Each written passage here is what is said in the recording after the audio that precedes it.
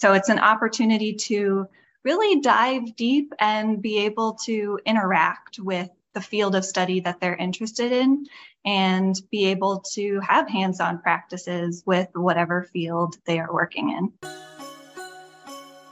Welcome to Wolfpack Career Chats. This is Marcy Bullock, the creator of a podcast which helps college students who are seeking a fulfilling, healthy, and successful work and personal life. This season, we are focusing on versions of you, who you were, who you are, and who you will be. Enjoy. Hello, Wolfpack fans. Today we have Dr. Catherine Showalter on the call. Hi, Dr. Showalter. Good morning. It's great to have you today. We're going to talk about undergraduate research, but before we dive into that, can you tell our listeners a little about you? Sure. I'm Dr. Catherine Showalter. I am currently the Associate Director of the Office of Undergraduate Research, where I do a lot of work with our undergrads as far as finding mentors and opportunities, professional development related to research, funding, and other sorts of topics related to research. I hold a PhD in linguistics. I studied second language acquisition at the University of Utah, where I studied how written forms of words either inhibit, interact, or even help folks learn the spoken forms of words. Did you study that as an undergraduate as well as for your doctorate? I did not. So my undergraduate degree was in speech pathology and audiology, and then my master's and PhD are both in linguistics. Very, very cool how your path has twisted and turned, because I'm always interested in that. And I'm curious, did you think when you started college you'd be doing the job you're doing now? Not at all. Not at all. So I started out thinking that I wanted to be a German teacher, and then realized that I enjoyed language, but not necessarily didn't necessarily want to specifically focus on German. And that's when I switched over to speech pathology and audiology. I really enjoyed all of the brain items that go with studying language and thinking about how people produce languages. And so I majored in speech pathology and audiology, minored in linguistics. So I did have a common thread throughout those. And then when I was looking at graduate schools, I realized I didn't really want to do clinical work, or I didn't think that would be a good fit. And that's when I switched over to linguistics as a focus, where I could thread all of the biological items that I was interested in into an area, as well as looking at like pedagogy and how people were actually learning. And when I was doing my PhD, I had an opportunity to work in an office of undergraduate research and really enjoyed that. And so when I graduated, I worked as a faculty member for a few years and really enjoyed teaching, but missed being able to assist others with research. And so that's what brought me back to an office of undergraduate research. That's a great story. I can relate to it, because when I was an undergraduate, I also studied in the humanities. Yay, power to the humanities. And I volunteered in the Career Center at UC San Diego. And I was like, how can I actually just stay in college forever and never leave? So I went on to grad school and ended up working at a Career Center. So I would love to have you dive into what is undergraduate research? Yeah. So undergraduate research is an opportunity for our undergraduates to become part of the scholarly community. And what that essentially means is, if students are familiar with reading academic articles in classes or thinking about questions that they might have in particular areas, undergraduate research is the opportunity for them to ask questions or gain knowledge or create something if they're in the arts. So it's an opportunity to really dive deep and be able to interact with the field of study that they're interested in and be able to have hands-on practices with whatever field they are working in. That's such a wonderful service that your office provides. And you mentioned some people could be even in the arts, because I think there may be maybe a myth that, well, we're at a Research One university and it's a STEM school and everyone does research in that side of things. Is this for every single college? Absolutely. Yes. Our office provides support to all 11 undergraduate facing colleges at the university. And you've hit on one of the biggest misconceptions that we have with students, which is the idea that if I'm not in a STEM major, then I can't do research. And really, any and every field has research, anything that's going to be a process for students. So if you have a question or you want to gain more knowledge or you want to create something, anytime you go through a process to answer a question or gain more knowledge or create something, that will be research. So anyone and everyone can take part in research.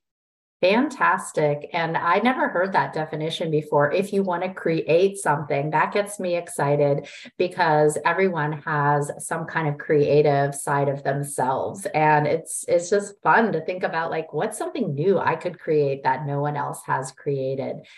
Well, let's talk a little bit more about what is required to get involved in this. Do you have to have a certain GPA or do you apply? So some of our programs and then some of the other ways to get involved across campuses do have requirements associated with them. Some of them are based on an application, some of them aren't. So this is kind of a it depends situation. Really, anytime students want to get involved, they are welcome to begin their research or creative endeavors. There will be some areas where faculty and staff with whom students might be doing research really want a student to have a particular class or a particular experience under their belt before they begin.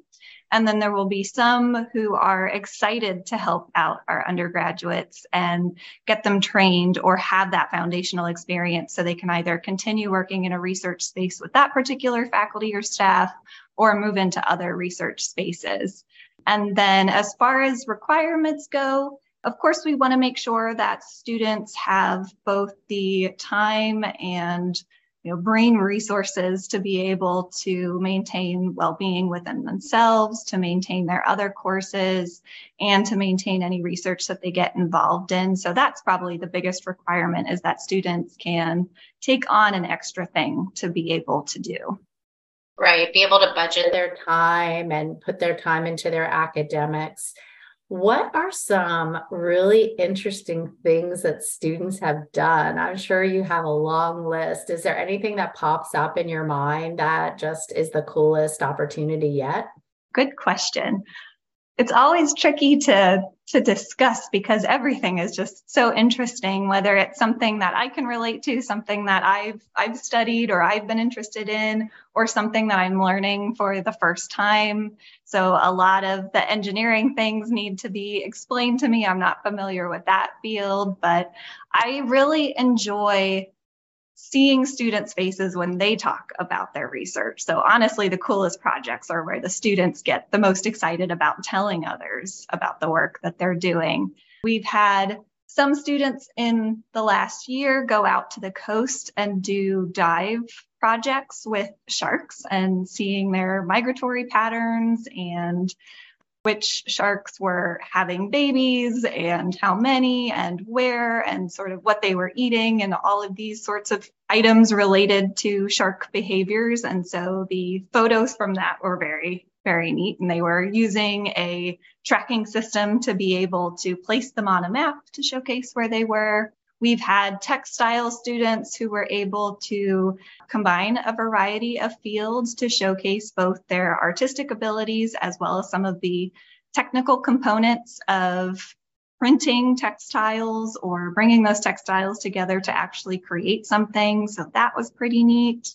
But really, there's just so many cool projects to be able to choose from. How exciting. So it's definitely not just being in the library. Absolutely not. Yeah. We tend to like to describe places where students are doing research as research spaces rather than labs. I think labs gives, again, kind of that stereotypical view of this is what research is versus what it can be. And research spaces allows us to really indicate to students that research can happen in so many different places. So it could be the library, it could be in a museum, it could be in a lab somewhere, it could be in the great outdoors, it could be if you are perhaps a business student with businesses within the Raleigh area or an education major. Maybe it's going to K-12 schools. So research can really happen in a lot of different places. So it's not necessarily being in a laboratory mixing chemicals. It could be, but spaces. I like that. That's helpful. Why do you think a student should participate in research? Students are really busy. They have their social lives. They're being told that they should get good grades and they should do an internship. What's the difference between an internship and research, and why do research? I think research is a wonderful way to test run a field and test run something that a student is interested in. So first of all, research is a way for students to get one-on-one mentorship with a faculty or staff member. And that is going to be something where over time you're cultivating it. That faculty and staff member is seeing the student navigate ups and downs in research, think critically about an area. And so that's going to be someone who will be a really great letter writer for recommendations or serve as a reference versus other folks. So that's definitely a bonus. Research is a great way to figure out if a field is something you would like to partake in or not. So you can get into a research experience and see, is this what I thought it was going to be? Is it not? Is it a little bit different? What sort of skills can I gain to parlay into other environments or into other spaces? So even if it doesn't end up being something a student wants to do, they're gaining academic, technical, professional skills to be able to reflect on, and hands-on experience, which is, of course, something very important, whether a student goes to grad school or into the workforce, because employers, grad schools like to see that you can take the knowledge you're learning and actually put it into a different environment beyond the classroom. So it's a great way to gain skills, to gain professional relationships, networks, and really test run something that you're interested in. Well, you are speaking my language from the Career Development Center here. And honestly, I don't even think there's a big difference between an internship or research. It's just these words that we throw around. But anytime you get career-related experience, that's where you get to test run. I love that phrase, to test run it, and you learn all these wonderful skills. And the mentor relationship, it's hard when you're at such a big university to connect with your faculty members and have them write a really intentional and detailed letter of recommendation. But after you've worked with them for a period of time, that would be a big benefit. What other perks are there, Dr. Showalter, that relate to undergraduate research? Do you get paid or credit? This is always a great question. Students love to know about credits and payment, and both of those are an option. So we have some programs that are payment-based. So we have research assistant positions. We have a number of those, and again, open up to any students in any discipline, where students can get paid an hourly rate to do research. And there's not really too many limits on that as far as hours per week or what it is you're doing. We want to make sure that students are having an intensive experience and gaining any skills or knowledge that they need to out of that research experience. So we do monitor it somewhat, but there's definitely the option to get paid as a part-time employee. There is the opportunity to get course credit. So often our juniors and seniors who have a little bit more wiggle room with electives will be able to take courses such as an independent study where the course content is a research project. So they get to work over the semester specifically on that particular project. We also offer funding for the project directly. So our office provides OUR awards each semester for materials and supplies for projects, if that's something that a student needs. And then we also offer travel funding through our office for students who are accepted to present at a conference, because of course a conference experience is a really important experience to have, a great thing to get under your belt as far as presenting and skills and networking. So we also want to make sure that students can get to those conferences, and we provide funding for that as well. Where are some cool places people have gone to travel and present? That sounds like such an honor for a student to be able to do that. Absolutely. We've had some students travel quite extensively into some very neat places, usually for disciplinary conferences.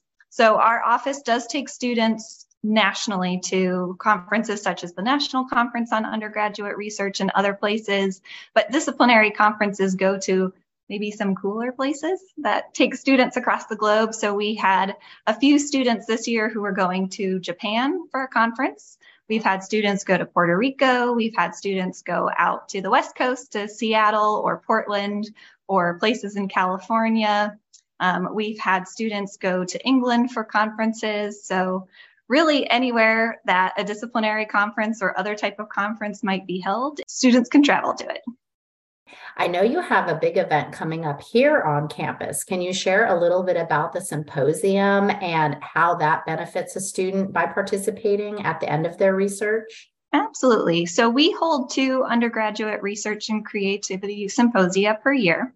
We have one in the spring and one in the summer. In the spring, we offer poster presentations, oral presentations, and performances and exhibits and other presentation types. In the summer, we offer poster presentations.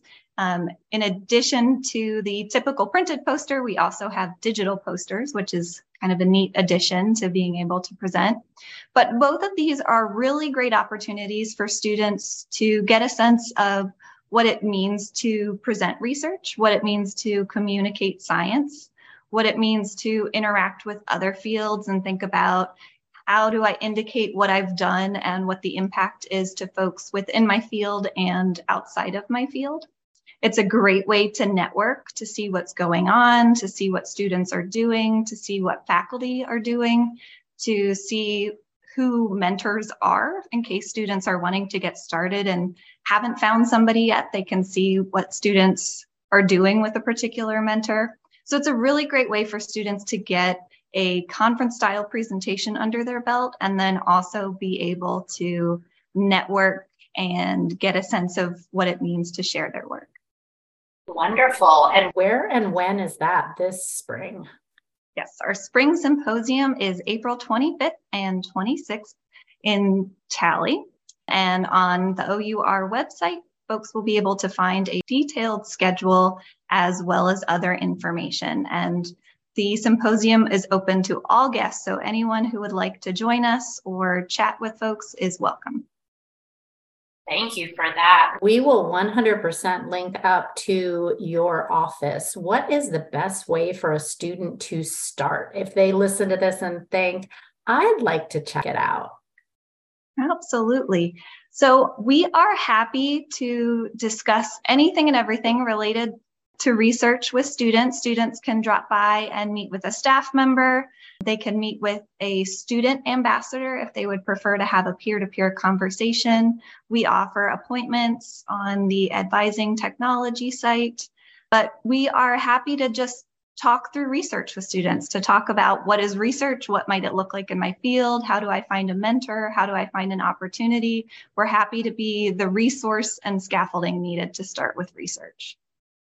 That is so reassuring. And for a student who maybe is first generation and they are a little intimidated, perhaps because no one has told them about this, what would you say to them if they are wondering if it's for me? Not to worry. Research comes in so many different varieties, so many different flavors. We're happy to think about for any student, what is it that you would like to do? What are you interested in? How would you like to work in a particular space by yourself, with others?